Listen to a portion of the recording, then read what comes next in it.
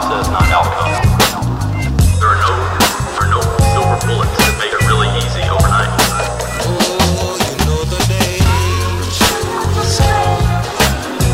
Just gotta trust the process, which I've been doing. Right now. Just want to keep working on my game. Trust the process. Now you really have to face yourself in the mirror every day and look at the reality, what's here, the reality of what's to be. Trust the process. Welcome, my friend and friends, to the Rights to Ricky Sanchez podcast, proudly brought to you by L.L. Pavorsky Jewelers, where Rights to Ricky Sanchez listeners go and get engaged, 707 Walnut in Philadelphia, and always at llpavorsky.com. My name is Spike Eskin, along with a fella who went to cover the most important game in the history of Philadelphia 76ers basketball last night that actually took place in Los Angeles. That is Liberty Baller's own Mike Levin. Good morning, Mike. Good morning. That I couldn't agree more with your description. Yeah. We will get to it. It was so important that you actually wrote something too. Yeah, how about that? I like one of my favorite things. We'll get to this. I read it, and one of my favorite things is you've you have, I don't know if it's evolved or devolved, but you have evolved into like the ultimate version of Mike when you write. Like it is a lot of it's so on brand all the time that it's only brand, I guess I would say. And one of my favorite moments is your referencing of the Doug Collins Jigsaw quote without any context whatsoever. Like you just do it. Look, they either know or they don't. Yeah, I'm not going to hold anybody's hand anymore. And the greatest thing about the podcast is, for me, the program director of 98.1 WOGL listened to the podcast, and she was asking me like a bunch of listened once. Has maybe listened twice, but hasn't listened for the last 3.5 years. Just came in. And she was asking me all these questions, and she was like, why don't you explain X, Y, Z? And I was like, because she goes, that might make it easier for new people to listen. And I'm like, I don't really, I like it better that they don't know. And I like that either you know it or you don't is sort of where I'm in on it. And I have a great deal of respect for somebody who comes in now. And we don't get a ton of emails and tweets about this, but I would say that it is sort of regular that somebody goes and starts listening and goes back and, like, to fill time, like podcast time in their lives, listens to old ones, like catches up on where things happened. And those are the only people that deserve to know the things, I think. Either you've been here or you go back in time, but I'm not answering any of your questions. So the podcast is available on iTunes, Stitcher, Google Play, SoundCloud, and TuneIn. On our march to 1,000 5-star ratings, and we love the reviews as well. We are at 460. How about this for the review of the week? This is from Whoopsie, and it is Spike and Mike are my buddies. And he says, on the worst night of my life, Sam Hinkie resigned, and my buddies launched an emergency podcast. On the second worst night of my life, the Sixers drafted Jahlil Okafor, and my buddies launched an emergency podcast. On the third worst night of my life, my entire family was killed in a plane crash, and I had to miss the podcast. These gonzo podcasters are on the right side of history. I was surprised to find myself emotional when Hinkie resigned. My wife didn't get it. These guys get it. TTP. 5 stars. Those are the kind of reviews we like. We love your 5-star reviews on iTunes. So, the lottery party. How many days away are we? 38 days away from the lottery party. Yep. I have a lottery party favor to ask of our friends. I got 2 emails this week, and one, I missed the guy's follow-up. One guy was from Russia, who is a Ricky listener and was in town this week, and one guy is from the Ukraine and is coming to Philadelphia for the lottery party in May. He has friends, I guess, that go to Iowa State, and he's going to go out to Iowa for part of it, but he convinced them to come to Philadelphia for the lottery party or something. Or he's coming here for the lottery party. So he asked me, he seems like his name is Vitaly, and he sent me Sergei Lishuk highlights to watch, and needs a place to stay. And we had a couple of people on Twitter sort of half volunteer. I would like somebody to email us at writesrickysanchez.com. He's going to be here the night of the 16th and the 17th. Sergey needs somewhere to stay. He's a process truster from the Ukraine. And as our liberal agenda, we like to welcome those from other countries and give them a place to stay. So if somebody has a place for him to stay, if you're a college student or if you're just a single fella who has an extra room, we would love to have this guy stay somewhere. So, love it. 38 days away from the lottery party. Again, it is sold out, but we will release a limited number of tickets on May 15th at 10 a.m. That is the Monday beforehand. Of course, we're going to retire Sam's number. We're going to have the Vlade photo booth, the Rebel photo booth, the podcast afterwards, and the LL Pavorsky engagement. If you want to win that engagement ring and you want to propose at the lottery party, go to writesrickysanchez.com to register for that contest. And how many do we have submissions? I would say I haven't looked. Just under 20, I think we were at last check. That's unreal. How many do you think are real? All of them. Honestly, when you go and you read them, I think I had read 12 the last time I checked. They're all real. Yeah, and you know why I know? Because I recognize the names as people who have tweeted at us for years, or these are real things. These people are real people, and they're going to do it. And I know, I want to offer some context. That is even more than 3 people is a fantastic number of people who would be willing to do this. It's not just about winning the ring. It's about getting engaged at the lottery party. And when you read the reasons, they're fantastic. So whoever gets it, it will be fantastic. And I'll explain to you off the pod, but the T-shirts, the Process is Dead T-shirts, those 2 versions, the metal and the emo one, and the Nerlens one. These T-shirts, as far as what I know, and there's a very, very, very solid possibility they will not be around after the lottery party happens. So if you want, that's the same thing with the one I'm currently wearing right now with all the names on the back. Yeah. So if you want one of these T-shirts, and remember the profits go to our 2 charities, being the Alzheimer's Association and the National Coalition Against Domestic Violence. The T-shirts are awesome. They're great quality, and they ship right away.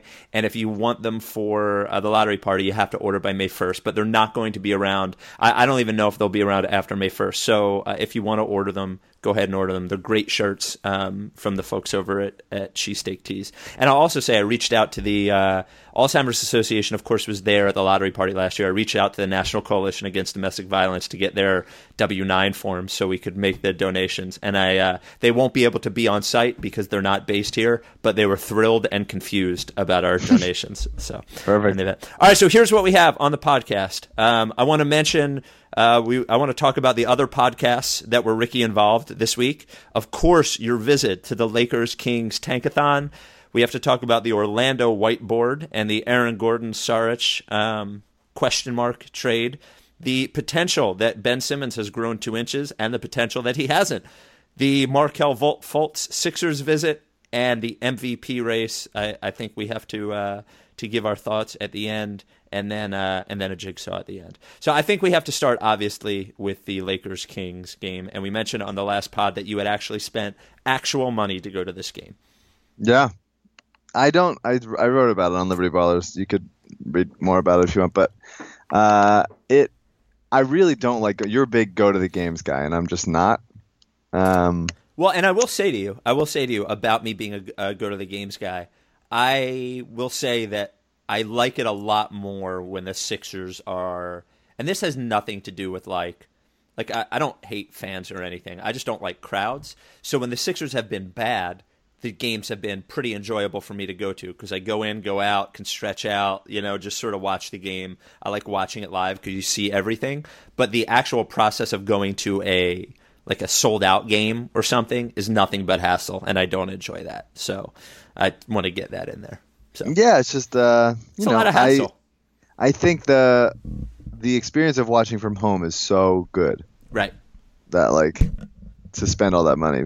I don't know. Anyway, I go once a year to a game, and I've decided that it's if I'm gonna go, let's go big rather than 2 shitty seats. Let's pay for 1 like really good ones. So we set some pretty good seats using SeatGeek. They don't even sponsor the podcast, but I'll say I use SeatGeek. Yeah, and you don't. We have no promo code, so you don't get $20 off your first purchase. No, you don't get anything. But let's talk about Casper mattresses. No, I'm just kidding. All right, continue. It was a packed crowd. I was actually a little impressed. I was ready to be like dismissive of the Lakers tanking effort, but a Friday night at the Staples Center, even for Lakers Kings at the end of the season, I didn't see it wasn't like a Hawks game or anything. It was such a bad game, but it ended up being one of the most exciting games ever. I had the aisle seat, so at the end I was sort of jumping up and down in the aisles. I really got into it. And can I ask you, how are Lakers fans like reacting to the game? Because if you read, general fans like when teams win, but when you read the Lakers fans online, like they are fully into the like they need to lose. They're scared to death of losing that pick. So how are the Lakers fans reacting in person? I think the same way that Sixers fans would be. I think they were just rooting for the win. Right, I think there were probably some people that were scattered around that were more conscious of the fact that they would be losing the 2017 and 2019 picks if it conveys. But I think they were just rooting for wins, which I get. But what was I going to say? Because Alyssa knows why I am rooting for the Lakers to win. She can tell that I'm a fraud. And so she, as I'm like jumping up and down in the aisle when like D'Angelo finally hits a fucking shot, she's got this like disappointed but amused grin on her face, where she's like, "You idiot, you suck." But it was really fun. It was fun to be so heavily rooting for a team that wasn't the Sixers in person. It's like never really happened before. I've never just gone to a game and like been like incredibly invested in another team. And the Suns game ended or happened while I was there, so people were tweeting me about it, but I was singularly focused on this game. All my energy was going into it, and it was it worked out the right way. Yeah, that's great. That Corey Brewer play was a really good play. I sort of like it. Did you stay awake? No, come on. Well, I was awake. I went to see Andrew McMahon with my wife at I'll tell you, the Fillmore. You mean Shane McMahon? No, Andrew McMahon, former lead singer of Something Corporate. Andrew McMahon. I'll tell you, you don't live here anymore. There's a new music venue called the Fillmore, which is I've never been there before. It's in Fishtown. Holy moly, it's so nice. But I came home and I watched the I watched a highlight package this morning. I sort of like Corey. Corey Brewer is a player who probably isn't good, but I sort of like Corey Brewer anyway. Yeah, he's not good. He's not good. He's also the best player in Sixers history. Yeah, this game was incredibly huge for us. It was the ultimate game. It really was. Yeah. Well, I mean, especially given the fact that how late in the season it is. Yes, and the Lakers are trying so hard to lose and have won 3 in a row, which is unreal. And the fact that the Suns have caught them, there was a point in the season, I would say mid-season-ish, when we were like, when the Lakers were at their worst, when people were like, hey, how do we know that they're not going to be the worst team in the league? There was some talk about that. And the fact that they're third is really incredible. And boy, it would be nice to get that pick. It would be really nice to get that pick. I honestly go two ways about it, because having an unprotected pick next year is a cool roll of the dice. I think people are very worried about Paul George going to LA. Dude. Possibly rightfully so, but it's also I don't know. But dude, I think the fact that they could also lose the 2019 pick to Orlando is awesome. Would be pretty sweet as well. And I'll say this about Paul George going there. Like, how many free agents have to, quote, want to go to the Lakers before we start realizing that people are using the Lakers to, like, scare their own team and other teams rather than go there? Russell Westbrook, LaMarcus Aldridge, Kevin Love, like when they sign a free agent who isn't Luol Deng or Timofey Mozgov or Nick Young or something, then call me, and that's when because honestly, like I just don't believe it until it happens anymore. So I don't believe that Paul George actually wants to go there until Paul George goes there. Another thing that you wrote in your thing, sometimes we are on the same page, sometimes we're on opposite pages, sometimes we're on opposite pages for the sake of being on opposite pages because it's funny. True. We are on a very similar D'Angelo Russell page. Like, he is so fucking annoying to look at. He's just annoying to look at because of, and you're right, like his face, like there's something about, I just don't think he cares. I just think now maybe he'll grow out of it. He's young, but I'm not totally opposed to the idea that he could be good one day, but I don't think he's good yet. And he's very annoying to look at. Oh, I hate watching him. Yeah. I hate it. He's just he's trying so desperately hard to be cool. And I'm sure like most players in the NBA are, and all of sports are, but it reads so obvious on him. And the fact that he's like, I don't know. I don't like anything about him. I like that he's lefty. It's the only thing I like about him is that he's lefty. I mean, like obviously I wish the Lakers took Jahlil Okafor and we could have taken D'Angelo or Stanley Johnson or Hazonia or Justice Winslow, any of those guys, or Porzingis, I guess. But Jesus, he's just brutal to watch. I'd rather have our motley crew of the point guards the last 2 years, including obviously TJ. I don't think can I make a bold prediction here? Yeah. I don't think D'Angelo Russell will ever play in a playoff game in his career. So it's funny you say that. When I was in college, I remember saying something about Nick Van Exel. I never liked Nick Van Exel. And I love Nick Van Exel. And I said to somebody, I was like, I guarantee you he's never going to be on a championship team. I was like, I just guarantee it. There's no way. The fact that you're saying D'Angelo Russell will never play in a playoff game is hilarious, and I fully endorse it. And I'll say this. As many people who have blamed me for being super mean and anti-Jahlil Okafor over the last 2 years, and I feel like I've come off that corner, at least in terms of my vigor in it. You can only, if D'Angelo Russell had been here, I would have been a nightmare. I would have been like way worse than I was to Jahlil Okafor, I think, because I don't think I would have been able to stomach watching D'Angelo Russell for 2 years. I would have been pretty terrible about it. So, he's brutal. Do you like? I was lukewarm on Ingram so far this season, the handful of times that I've watched, but he really, really looked very aggressive. And they were letting him pretty much run point for a while. They were playing D'Angelo off the ball because they are like trying to, I think, prepare themselves for like a world where they have Lonzo. Yeah. Because Lonzo's another guy that is trying to muscle his way to LA with his stupid dad. And it'd be just so sweet to watch them not have it after what Luke said about tanking all of it. Yeah. Just all of it. The Ingram, I've only watched like 3 Lakers games, and I haven't, admittedly, I haven't seen a ton of Ingram. I was never I was pretty clear Ben Simmons, and I was never that super high on him. But that said, I'm also like the fact that he's not having a great rookie year is not. I don't think condemns the rest of his career at all. Yeah. He physically, obviously, he is pretty far away. As far away as we've had guys that have been physically far away, like Nerlens, like Ingram is further away physically when he started. So I think he'll. I don't have a doubt that he'll be fine. He had to take Aaron Aflalo was covering him. Aflalo used to be a good defender, and he's now just like old and strong enough to have that sort of like, if you take me into the post, I'm not going to move thing. And Ingram tried to do a lot of like just his sort of 1 foot shoot over him. I'm 6'11" kind of thing. Yeah. And it wasn't very successful. But then when he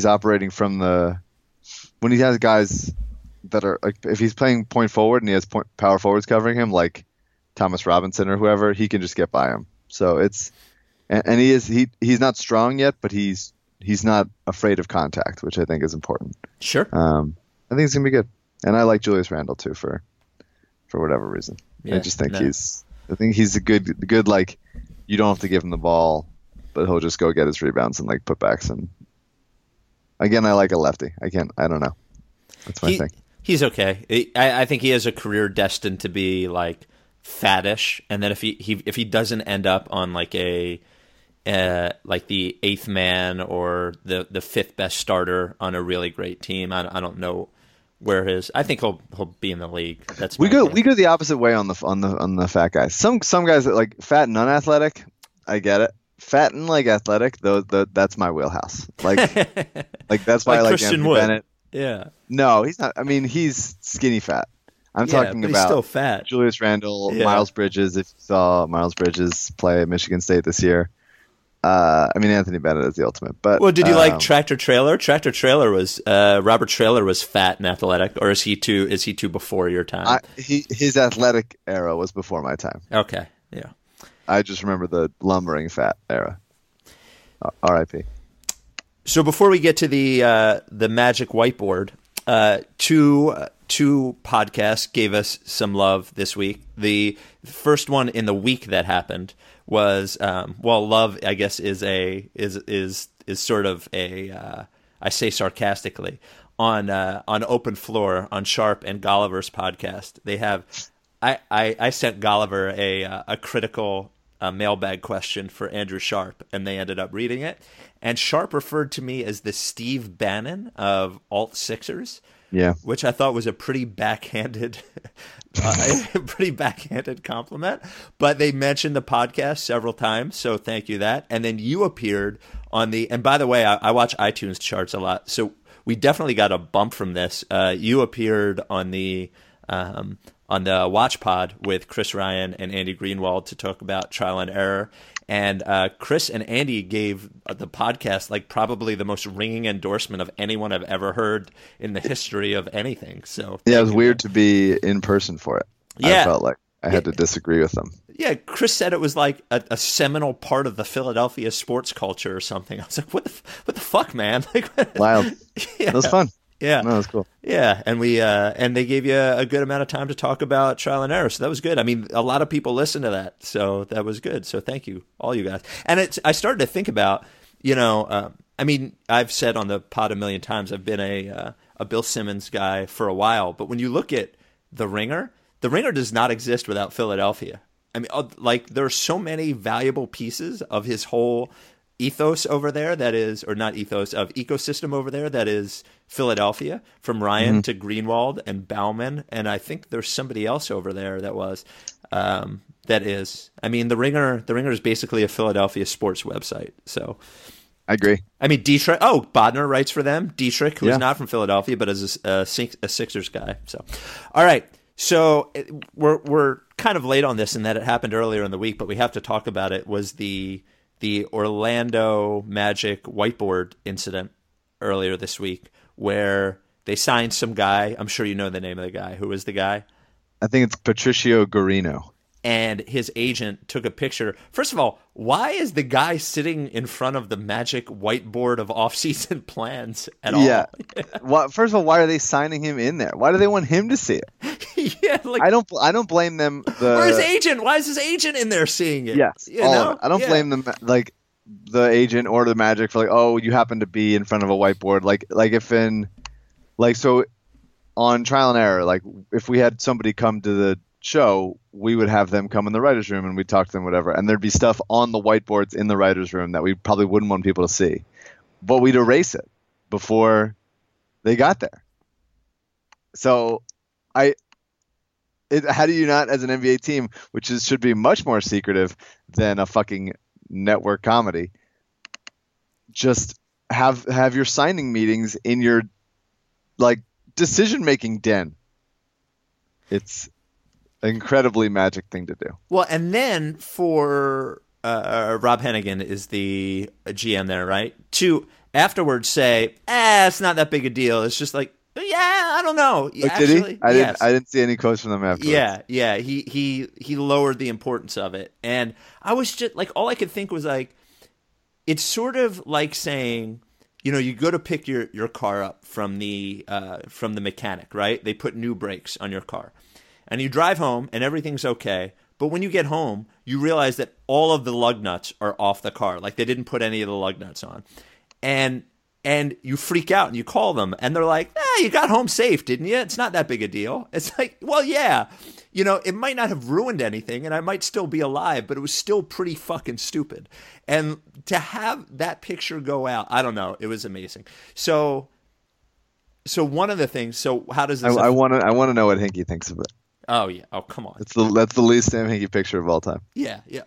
Oh my god. Except for signing a guy nobody's heard of to a 10-day contract. Yeah, that was very Sixers of it, and but to have anybody in the room with the whiteboard, like anybody at all, except for. Do you think there's no way Sam even had a whiteboard? No, it's all in his head. No, Sam sat down with Sachin Gupta and Ben Falk, and he would explain to them his whiteboard. He would make them memorize it, and then they would have to leave. They would have to have everything memorized. I would imagine these guys.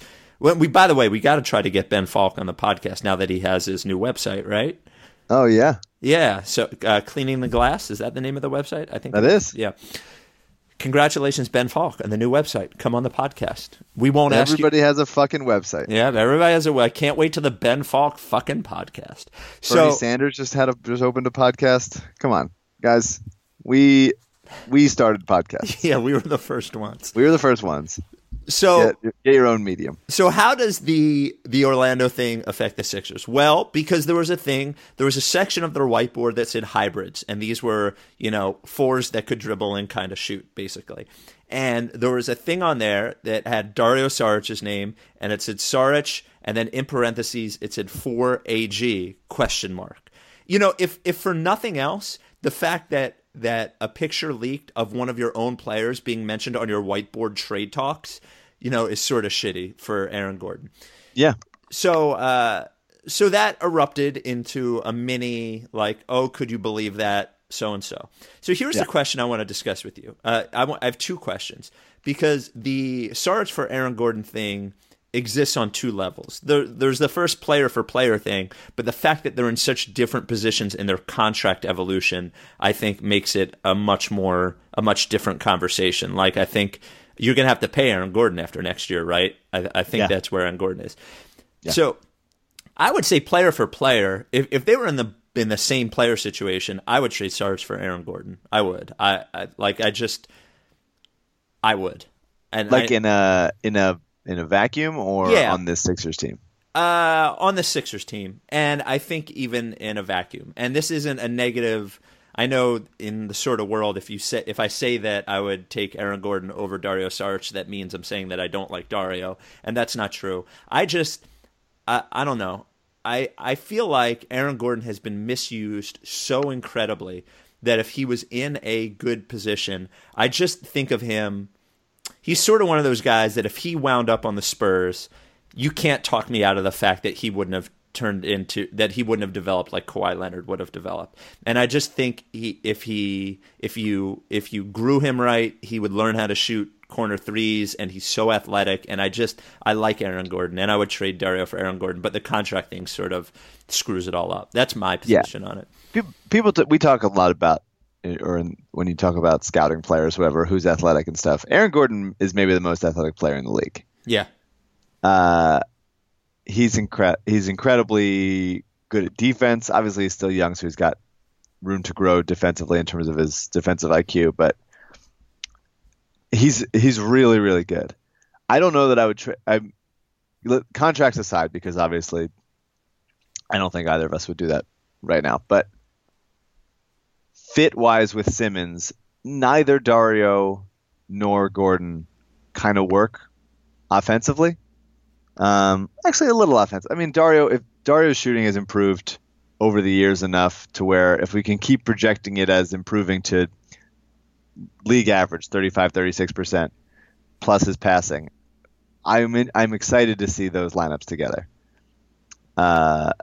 Defensively is where that lineup fails a little bit. The Dario Simmons lineup with either Embiid or Rashawn or whoever behind him, because you just really don't. Simmons has the foot speed to cover guys on the perimeter, but one of his elite talents is rebounding, defensive rebounding, and you'd rather have him near closer to the basket so he can just pull down rebounds and tuck it and go.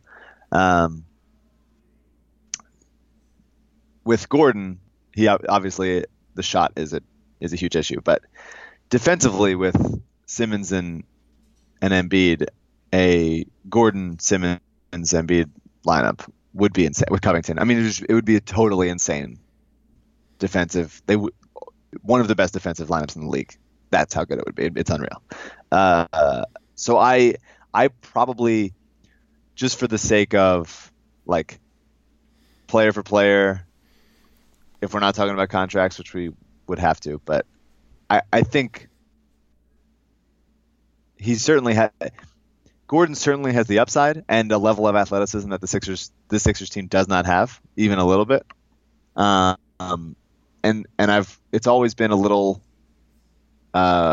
redundancy to have Saric with Simmons. I want to see it together before I'm ready to like move on from it, but I wouldn't be excited to make that trade. That wouldn't be like please let it happen right now. But I think contracts aside, I think you'd kind of have to, just because he's such a talent and athletic and everything. And even though Dario is incredible and scores and does things in his very Dario way, and probably figures, despite his lack of athleticism and foot speed, you got to assume he's going to keep getting better-ish. Right. And happy birthday, Dario, by the way. Happy birthday, Dario. We're trading you. Yeah, 23 years old. Yep.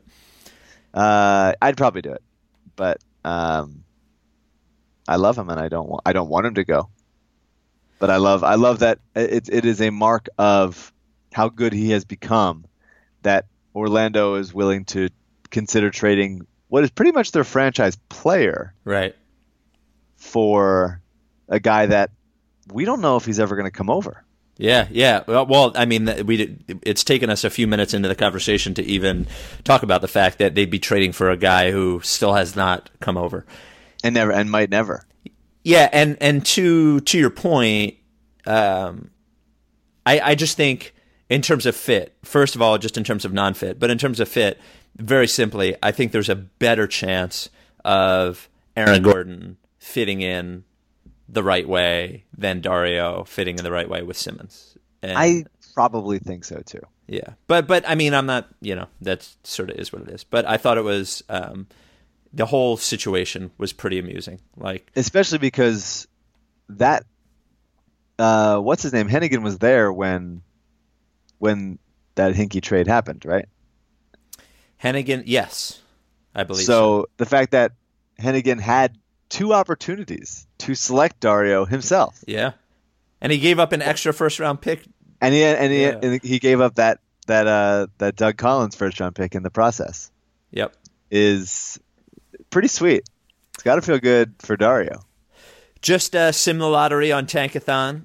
Orlando got number 1, Phoenix number 2, and the Sixers get 3 and 5. I would love that. Now, and here's the other thing I like about I would feel guilty. I've told you about this before, but I would feel guilty if the Sixers got the number 1 pick. If it happened via pick swap, then I wouldn't feel guilty. But if it happened just Sixers go from like 4-1 or 5-1, I would feel tremendous. Something more bad things are going to happen because of this good fortune that we've gotten. But the Kings moving up from 7-1 and swapping, the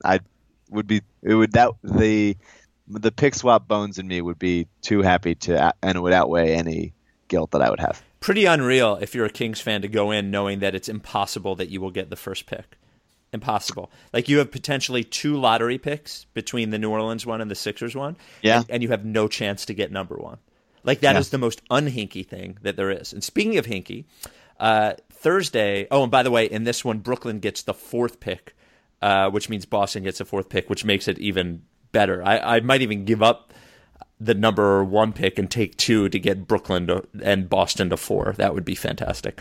It has been Thursday was the 1-year anniversary of when Sam walked away, and we will talk about that right after we talk about our incredible sponsor, that is LL Pavorsky Jewelers, who has been our sponsor for almost 2 years now. And LL sold his 34th and 35th engagement rings over the last week or so to Rights to Ricky Sanchez listeners, which is, again, unreal.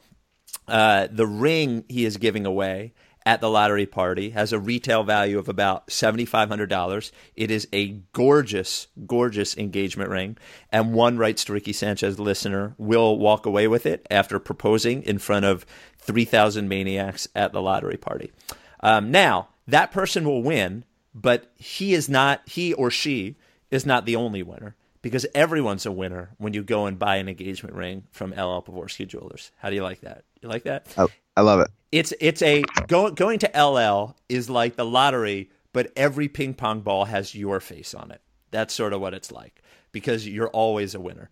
LL is going to take the time and the care and the know-how to get you a great, beautiful engagement ring at a fantastic price and make you walk away feeling like you have really done the right thing with the right guy. So if you're going to buy an engagement ring, and by the way, this is any price range whatsoever, he'll figure it out. What you got to do, though, is before you go in there wanting to buy an engagement ring, you have to reach out to LL so he makes the first meeting really impactful. So he has everything picked out for you, knows your price range, what you're looking for. Call him at the shop, 215-627-2252. You could email him by going to llpavorsky.com. You could tweet him at llpavorsky, and the store is right there at 707 Walnut in Philadelphia. He's even got chocolate waiting for you, a little Hershey's with almonds. Everyone who goes in, even if you don't buy anything, you can still walk away with some of the chocolate. So there you go. We love LL, and we are proud to have him as our sponsor. And, of course, as our sponsor of the podcast, LL makes generous donations to the Alzheimer's Association of the Delaware Valley and the National Coalition Against Domestic Violence. LL Pavorsky Jewelers. Everyone's a winner. Everyone's a king, but the kings are not winners. Picks ups forever. Yeah, I like that one too. It's another good one. You're on sort of a roll when you remember to do them. Feeling it. That's right, when I remember to do them. April 6, 2016 is when the 13-page letter leaked onto the internet by Mark Stein, and Sam Hinkie was no longer the president of basketball operations and the general manager for the Philadelphia 76ers. It was a year on Thursday, and I've got to say, I believe that it's been a weird year as far as the Sixers go. It's always a weird year, but it's been, for me, I would say, in the length of the process through the beginning, if we were talking about from the minute he got hired to today, I believe it has been the longest year. And really? Yeah, it has been like... Oh, I disagree. I think this is the shortest one for me. Oh, my God. I don't know, man. As optimistic as you are, I'm so nervous, I guess. And I know... About what? Well, look, man, let's be honest. We got out of this year, and really the only positive thing we took out of this year was the 30 games of Embiid. But That's not true. That's not true. Well, what else? And Covington, who we're going to have to pay $15 million a year to get. Happily. Yeah, I guess. But Dario? I guess. Dario playing and being good. He had almost... I hope this doesn't go away, but maybe it would. But do you remember in like 08 or 09? I think it was 08. Thad had that like month and a half where he was the focal point of the offense, and he was pretty dominant as like a rookie or second year player, and it led him into then he like got hurt just before the playoffs when they played Orlando, and then Thad had that play where he like scooted around Dwight Howard for the layup. Mm-hmm. Thad had that like month and a half where he was dominant, and that's what Dario had also. Obviously, I think Dario will be the more impactful offensive player, but that's what it felt like to me. So I think that the fact that we know that Dario is capable of that, and hopefully running second unit for this team for a long time, I think that is good. I would also say TJ's improvement, Luau being a pretty immediate contributor. He's had an incredible April. there's and Rashawn's improvement. There's a lot to like. Alex Poitras is a Sixer, however long that left. That's special to me. But wouldn't you agree? There's more than just the 31 games of Embiid, I would say. Well, but wouldn't you agree that unless Embiid and Simmons are healthy, none of those things matter at all? Certainly, but that's always been the case. There's nothing that could have happened this season that would have changed that. But I guess my position is the fact that, and this is not Sam Hinkie walking away has nothing to do with either of these things. Well, maybe the Embiid thing, who knows how they would have handled him if he were here. But the Simmons thing, the guy broke his foot. I don't know. Like the fact that he has had a Jones fracture and didn't play at all, and Ben Simmons, and that the Embiid thing sort of ended up the way it ended up. I think, I don't know, it made the season. It's almost like January made the rest of the season even more unbearable to me because it was such a moment. And I think, I don't know, I just see tweets now and I don't click any of the links and I don't know what anything means. But I see the tweets now and I don't click any of the links. It's really like depressing way to think about it. But somebody said, well, no, I just want to say, let me finish. Just that one thing that said that like with Embiid on the floor, they have like a Pythagorean record, or like their point differential is that of like a 49 win team, and with them not on the floor, they're a 27 win team. And it's just like that part of it is just like, okay, but I don't, is the guy ever going to be on the floor again for an extended period of time? I don't know. The whole year it really started with them taking Okafor, but it started with Colangelo coming, and then the weird trade for Ish Smith, and then Sam walking away. And I feel like aside from January, it has been a series of gut punches. And maybe I'm just being negative and I do forget all these positive things, but they all are cast in the shadow of those gut punches. Yes, definitely. There were many gut punches, and I've pretty much become desensitized to it. Covington's meniscus, TJ's ankle's probably just like broken. Whatever. Just rest everybody. Somebody, there's got to be like a Malcolm Lee or a Casper Ware out there to just like play point guard for a little bit. Just end the season, lose a couple more games. We're right there. 3 more games. Today we got 3 more. I think once we have, and this is always the case, every year. There hasn't been a year, God, I can't remember the last year when I wasn't excited for the season to end. Yeah, it's pretty well. Honestly, I know we felt differently about this team, but I did not want the season to end when they were playing Boston in the playoffs that year. I really wanted to beat Boston. I actively wanted it to end. Yeah, no, not me. Before the play, like I was so worried about what would happen if they beat the Bulls.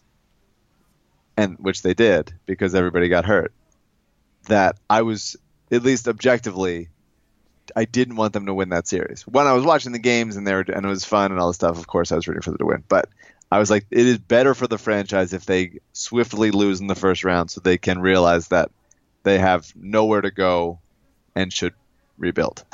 Which happened anyway, even though they almost took Boston to 6 or 7 games. 7 games, yeah.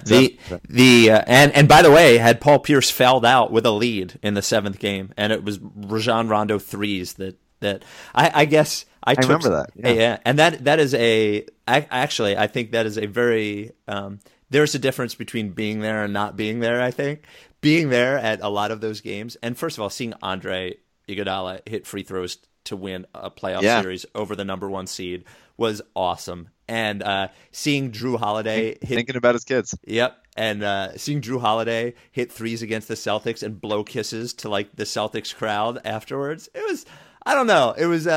It was definitely fun to watch. I just knew it was like when you're at like a music festival and you're like on all sorts of drugs and you're like, whoa, I know that this isn't real. I know that eventually I'm going to have to sober up, and it's going to be a dark day once that happens. And then they lost, and it was like, well, we still kind of have nothing to me. But anyway, they rebuilt, and it was great, and it all worked out. Now everybody's meniscus is broken, and we have the highest upside in the league. Well, I can't wait to see what's it called? Oh, and by the way, another sort of half podcast mention: Kevin O'Connor on the Ringer NBA show with Chris Vernon made the reference, and I know he's been on WIP now, and like we've had a couple of exchanges.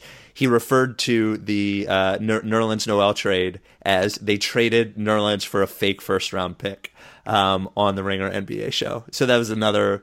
They didn't give us total credit, but it was certainly, the us seeping into the culture. And now we wait on the Sam Hinkie free agency, which should be pretty interesting as well. So we miss Sam. It's been a tough year without him, but so here we are.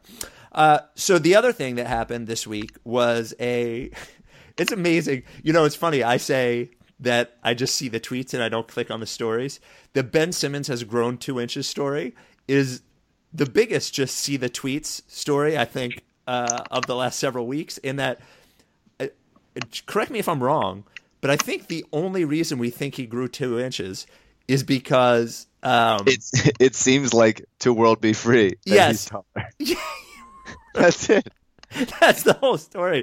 And then John Johnson, who I work with at WIP, tweeted out, he's like, yep, somebody just told me he's almost 2 inches taller too. I'm like, well, guys, like, there's a real direct way to figure out how fucking tall somebody is. Yes. There's no, like, sample size. Yeah. Here. It's just, there's one measurement. Yeah. And World Be Free seems like a great guy, but, like, I made the joke on Twitter, like, when you're a kid and you go for your physical and they measure you, they don't go, all right, time to measure you. World Be Free, come out and estimate it for me. He's like, yeah. Like, that can't be the whole story, because he was almost 7 feet tall anyway. He was like 6'9". It's not like he was like 6'3" and it's like, oh, I think he's 7 feet now. And by the way, the last time we got this Ben Simmons put on size story, it was that he put on 40 pounds, and it was a total lie. Like, it was totally wrong. So, and then there was the narrative of that's why he turned his ankle. Yeah. And he didn't put on 40 pounds. He was the same weight that he played at LSU. I don't know. Any weight or height stories coming out of the Sixers camp in the last, like, 4 years, just don't touch them. Yeah. You can't touch. Remember, I mean, the 300 pounds, I guess, Embiid was. Yeah, he looked kind of fat. Yeah, and by the way, that story was planted from within the Sixers. So, like, they were definitely trying to get that story out there. And he did look fat. Like, Embiid did look fat. And clearly we found out he was not taking great care of himself. But as far as, like, the height thing, I don't know. If somebody's 6'9" and then they're 6'11", and I just don't know that you can look at it and estimate it. And World Be Free, God bless him, a really sweet guy. But I guess I don't need to take his word for it on this. I feel like they could just measure him. And really funny. I love it. It's a great story. Yeah. So and Markelle Fultz came to the Sixers Nets game, right? And God. What a game for him to show up at. Yeah, I know. Just getting blown out by the worst team in the league. That's what I worry about, is that he doesn't have the context that all these guys are injured. He probably knows Embiid's not playing. But it's you almost need someone like, imagine me sitting next to him just being like, okay, so actually here's what happened. So Orlando owned our pick. They owned it because of a former trade. And so what we did, we got it back. We got it. It was the back. Like, I tell them the entire transaction history of the process that led us to this point. So it's really like they're really in good shape. They're really in good shape. And these guys, these aren't the guys that are going to be there forever. Like, Gerald Henderson is just like there. Don't worry about him. Don't focus on him. I think that would be good. I think he needs my help. Yeah, well, you should. Have you volunteered it yet? Yeah, I should have sat next to him at the game. Yeah. Now that I'm a game guy. Yeah, I hope he has enough context to understand it. Though, if you're a 19-year-old kid and they're like, hey, you can go to the Celtics where they're already good, or the Lakers, I don't know. Yeah. But you know what? He doesn't really have a choice. So he'll go whoever drafts him, and he'll be happy. And, just don't ever forget the Zach LaVine, like, head on the table sadness after, being drafted. You go wherever they draft you. So yeah, that's why the Lonzo Ball stuff is really just obnoxious. You can say, hey, I'd love to play for my hometown team, but, like, it's so much, and it just all of it makes it feel like LeVar Ball is destined to be a Sixers dad, and I'm gonna fucking lose my mind. Yeah, and especially when I've already said that my first YouTube big board statement is that I'm out on Lonzo Ball would be really hurtful for all of us, I think. He's a really smart player and does a lot of cool things on the court and would be great on a catch and shoot.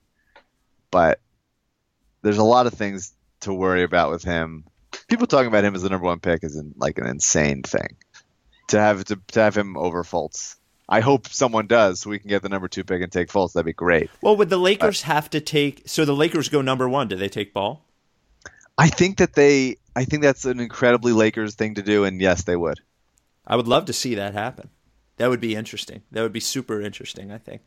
It would be interesting for us having the number 2 pick to think that might happen too. That we get 2, but we still end up with Fultz. And well, I don't want to talk about the draft yet, but just real quickly, even though Fultz, based on what I understand, is sort of a less great fit with Simmons because he sort of more needs the bally, you would still take Fultz, no question, number 1, right? Yeah, easily. And he's a good passer. I don't think you can look at what he did at Washington because his teammates were like very bad and the coach was bad. And say like, oh, he can't play off the ball or he can't do this or that. His shooting isn't elite by any means, but he figures to be a good shooter. He's better than like where John Wall was as a shooter. He'll be fine. It'd be really fun. And also getting like 3 and 6 or whatever, 3 and 5 would also be a lot of fun, mix and match. Because then I wouldn't feel as bad. And again, draft stuff. I wouldn't feel as bad taking Malik Monk if you get a guy who can play defense with the first of those picks. If we only end up with Monk out of this, I will be very uneasy. But if it's a Josh Jackson and Monk or a John Isaac and Monk, then it cushions the blow a little bit. So here are the things I have left, and I'm making an executive decision. So the executive decision is this. We have the MVP race and the Jigsaw. I am bailing on the Jigsaw in order to talk about The Leftovers, which premieres tomorrow night, because you watched the first 2 seasons, right? I watched the first one. I haven't seen the second season. Oh, yet. Then we won't talk about it then. Yeah. Oh, my God. Yeah, you should definitely watch the second. I know. It's been on my list. Yeah. Well, and I want to, now that we talked about the Watch guys, they're going to have, they hinted they're going to have Damon Lindelof on to talk about, I wonder how they got him. Being that the HBO runs The Leftovers. But yeah. But Andy, good get.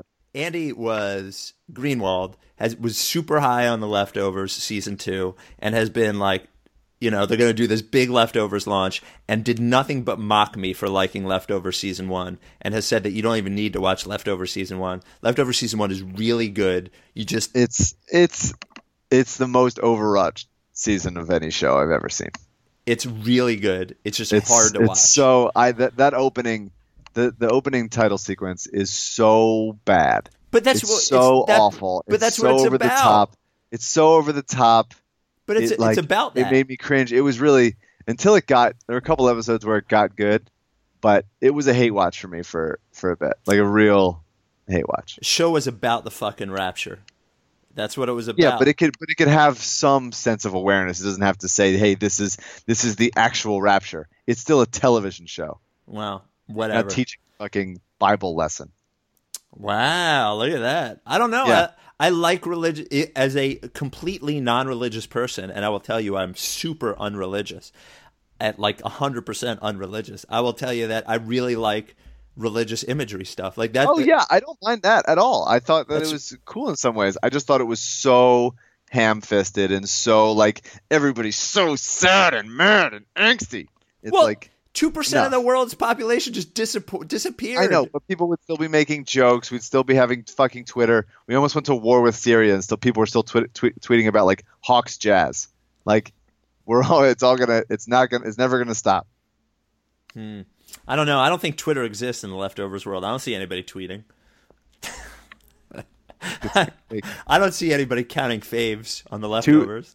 All 2% of the people that left were Twitter users. God, that would be bad. That's about the country, the part of the world that's Twitter user. And as Carrie Coon is so good in it, she's such a great actress. All right. She's gonna be in Fargo season 3. Yeah, I saw, and it made me more excited for Fargo season 3. Fargo is a show that I know objectively is good, but I fall asleep during all the time. But having her in it, I think she is. I was trying to, for my other unnamed podcast, I was trying to think about doing an episode about my five favorite current actors and actresses, and I think Carrie Coon is definitely on the actresses list. Did you like Gone Girl? No, not at all. No, not at all. Okay. I thought it was okay. Have you only watched it once? Yeah. Gone Girl is a sort of movie, like you laughed at me for liking Vanilla Sky once. I like Gone Girl in the same way that I don't like it as much as Vanilla Sky, but the more I watch it, the more I like Gone Girl because I feel like it's a different movie than I thought it was the more I watch it. Yeah. I don't know. I like everyone's performance in it. All right. That's true. MVP race. Let's wrap up with that then. Can I say I have almost no take here. Okay. I think I could make the case for all 4 guys. Right. All 4 being, just to frame it, Harden, Westbrook, Kawhi Leonard, and LeBron James. Yes. The fact that LeBron is the best player of all time, probably, and having arguably his best season, it's hard to not give it to him. LeBron, yeah. Yeah. And yet still remarkably easy not to give for us not to give it to him, believe it or not. Yes. Yeah. It's hard for me personally not to. Yeah. And I think I'm going to rule Harden out just because defense has to matter. It just has to. It's half the game. Well, okay. Then you have to rule Westbrook out too. Then. And I would rule Westbrook out to. I mean, I think Westbrook's a better defender by a little bit, but I'd give it to Kawhi. Okay, is who I'd give. My thought, and I don't begrudge anybody for their takes. Yeah. I just think you have to consider defense. It's not the most valuable offensive player. You have to consider both, and the Spurs are asking Kawhi to do so much on both ends of the court, and LeBron too. I would not begrudge anybody give it to LeBron, but Kawhi's just so good on defense, and they have no business as a team being as good as they are, and they really, really are. It's just insane. Yeah, I'm not a Kawhi guy, but when you look at his, it's funny. I'm a LeBron guy. When you look at everyone's supporting cast except for LeBron, you say, wow, he's really doing it with a cast that isn't that good. And then you look at LeBron, and not only did he sort of pick everybody that he plays with, but he also has Kyrie Irving and Kevin Love, and he's got the most all-stars on his team. Now, I don't want to penalize him for that, and I still think it's pretty without question that he's the best player in the NBA. If you want to win any game and you could pick any one guy to start with, you have to start with LeBron. I don't think that that's the case. He obviously doesn't defend during the regular season like he used to, as he's trying to conserve himself. Yeah. I would pick Harden. If you're doing the Harden versus Westbrook thing, here's what without any hyperbole about Westbrook or to get too takey about it. When we started before the season on the podcast, people pretty much looked at the team, the supporting cast, and even I think their over-under lines for the Rockets and the Thunder, and were about the same over-under line for wins. And the Rockets are substantially better, I think, and have been this season. And Harden has been pretty amazing. So if you whittle it down to Westbrook and Harden, if that's what it ends up being, I think it's Harden, I think pretty easily over Westbrook, I think. But you make a good argument. I think I count LeBron out because I know he's not going to win it, I think. And it's weird because, not that people are going to forget about LeBron, but yeah, he's the best player of our generation easily, and shouldn't he get the MVP award every year because he's the best player and he's dragged his team, variations of his team, to the title now for 6 and probably going on 7 straight years. Yeah, yeah. Well, is it more fun to say hey, this guy's having a very good season. We know LeBron's better, but let's show the love a little bit. I don't mind that. I just worry that as historians go back and look at this time and they'll say, oh, well, LeBron only won 3 MVPs. And it's well, no, they gave it to other people because it was nice. Well, and I think he has 4 total, doesn't he? Doesn't he have 4 total MVPs? Oh, I don't know. I was making up. And I guess I would say this too. Just because he's the best player doesn't mean that he had the best year. You know, like I think Houston on balance has been better this year than Cleveland has, more consistently. And I think it's pretty fair to say that Houston has less overall talent on their team than Cleveland has on their team. You know, there's no other all-star players on Houston's team, and there's 2 easy ones on Cleveland's team. And you could also say Tristan Thompson is really, really good too. So I think Harden is deserving of it this year. I think you make a really good point about Kawhi Leonard too. I do think there is a chance that no matter who is on the Spurs, they end up winning, 60 games somehow. I don't know how they do it, but they figure out a way. But you could say the same thing about D'Antoni on some level too. So, like he made Jeremy Lin great. Even though I like Jeremy Lin, he made Jeremy Lin way better than Jeremy Lin is. But I would vote for I would vote for Harden. Arrange them in 4. I would say Harden, Leonard, James, Westbrook. Harden, Leonard, James, Westbrook. And is that just because you're Westbrook bias? No, I just don't think they've done anything that warrants. He's been great, but also he's been they are 10 games worse than they were last year because of how he plays. So I can't take that Durant away. Left. Yeah, but Durant left because of how he plays. I can't but not consider the answer that. isn't they're 10 games worse because of he's playing bad. The answer is he's 10 games worse because they lost one of their 2 best players. If Cleveland lost Kyrie, they'd be worse. If San Antonio lost LaMarcus Aldridge, they'd be worse. Well, right, I guess, but maybe not also. But also maybe not, I don't know how much worse Cleveland would be with Mario Chalmers in there instead of Kyrie Irving. You could you can say that Durant left because of Westbrook. He did. But I don't think you can say that it's a weird what's the math term? It's weird to say, hey, because Westbrook left because Durant left because of Westbrook, and the Thunder are now 10 games worse. The Thunder are now 10 games worse because of Westbrook. Here's what I'll say. Taking away all that, I think the 3 guys I have ahead of him do more for their team to make their teams better than Westbrook does. Westbrook has had a fantastic individual season, absolutely 100%. But I think if you take the fact that I believe LeBron and James Harden make their teammates substantially better, and make the players they play with better, absolutely. And I would say Kawhi Leonard's ability to be that guy on both sides of the court, do more for his team, just my subjective sort of thought process than Westbrook does. And remember, 4th out of these 4 guys I don't think is bad. No. I would have him 4th. It's not like I will go through the league and say John Wall or Giannis or any of those, and John Wall, who I love. I wouldn't have him lower than 4th, but I would have him 4th of those 4 guys. I'd probably go Kawhi, even after I made my LeBron case. I'd probably go Kawhi, Harden, Westbrook, LeBron. Yeah, and by the way, the way historians should look upon LeBron James, we will need some time to digest this. They might need 10 years after he retires. If they go to the finals this year, that will be 7 straight finals the guy has been to. It's unbelievable. And he leads the league in minutes, or he's top 3 in the league in minutes.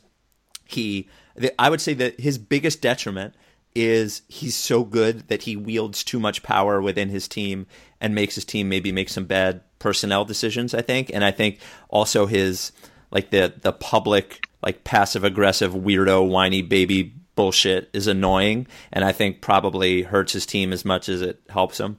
But he's so the run he's been on, his career has been unbelievable, and I hope we're able to have context on it after he's gone. Do you know James Harden is averaging over 20 defensive rebound percentage and an over 50 assist percentage? That's unbelievable. I want to see what Westbrook has. That's an insane thing. Well, and you know, it's funny when people talk about the triple-double thing, like James Harden is really close to averaging a triple-double. You know, I think, what does he average? 8 rebounds a Westbrook, game? Okay, well, Westbrook has 28.6 defensive rebound percentage and a 57% assist percentage. Yeah. Just like we're living in a pretty cool era of all this stuff happening. Yeah. All right. Well, that's everything. Next week we'll wrap up the season. We'll do awards and grades. We always do a pretty fun award show. We'll come up with some stupid awards for the year, and we'll do grades for everybody. And this is the last regular season. We have Giannis tonight, and then Paul George on Monday, and then there's one more game after that, right? Who's the final game against? We're very close. Yeah, we're very close. It's almost there. We have the Knicks as the last game of the year, which should be a very tanky game. Yep. We're not done. As much as I did all of the work last night to get that Kings loss and the Lakers win, we're not out of the woods yet. We still have a bunch of scoreboard watching to do. Don't go anywhere. This is some franchise altering shit about to go down. This has been the Rice Ricky Sanchez podcast, proudly brought to you by LL Pavorsky Jewelers, 707 Walton, Philly, always at llpavorsky.com. Are you down with TTP? Watch Trial and Error. Oh, watch Trial and Error. Watch. It's all on Hulu and NBC.com for free, including my episode, which aired on Tuesday. It's episode 8. Watch the show. There's a couple more episodes left. It'll be cool. Here's what I'll say. If they don't trade Okafor, that becomes the new call and response. Are you down with TTP? Watch Trial and Error. That sounds great. All right. Get me a second season. Yeah, let's go. Let's do it. All right. See you, man. Dave out. Like I said, hold your head, son, and only take a second. Check it out now. People, come on while I wreck it. Like I said, hold your head, son, and only take a second. Check it out now. People, come on while I wreck it. Like I said, hold your head, son, and only take a second. Check it out now. People, come on while I wreck it. Psychopathic hit that I be dead.